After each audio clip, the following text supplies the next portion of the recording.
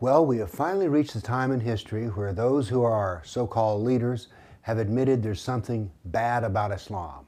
Now, up to this point, Islam has been associated with things that are bad, but it was just that those were bad Muslims, and that Islam itself was a beautiful, peaceful religion for the world.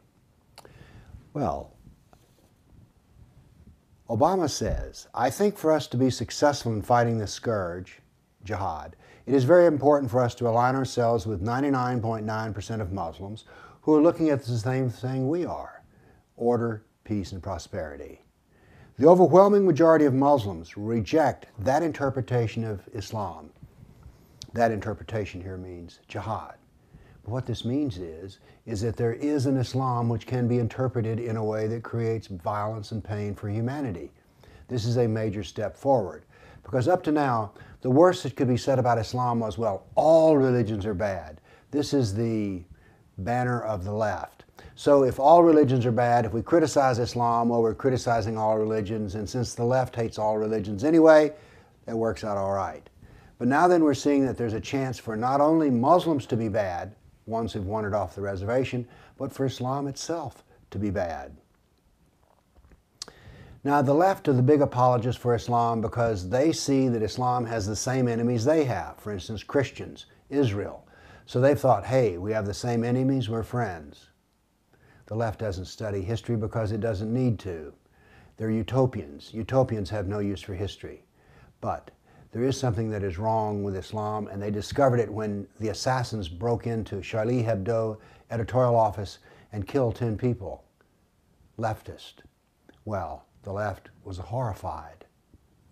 I thought you loved us. No, Islam does not love the left, nor the progressive, nor the liberal, although they will make all the excuses for them.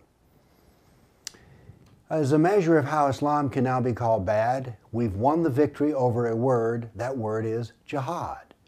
You see, right after 9/11, when you used the word jihad, Muslims came out and said, oh, no. The real jihad is the inner struggle. That's the real jihad. That other jihad is, well, it's not so real. But now then everyone uses the word jihad and jihadi and jihadist. So we've won a victory here because jihad is what makes Islam so perniciously bad.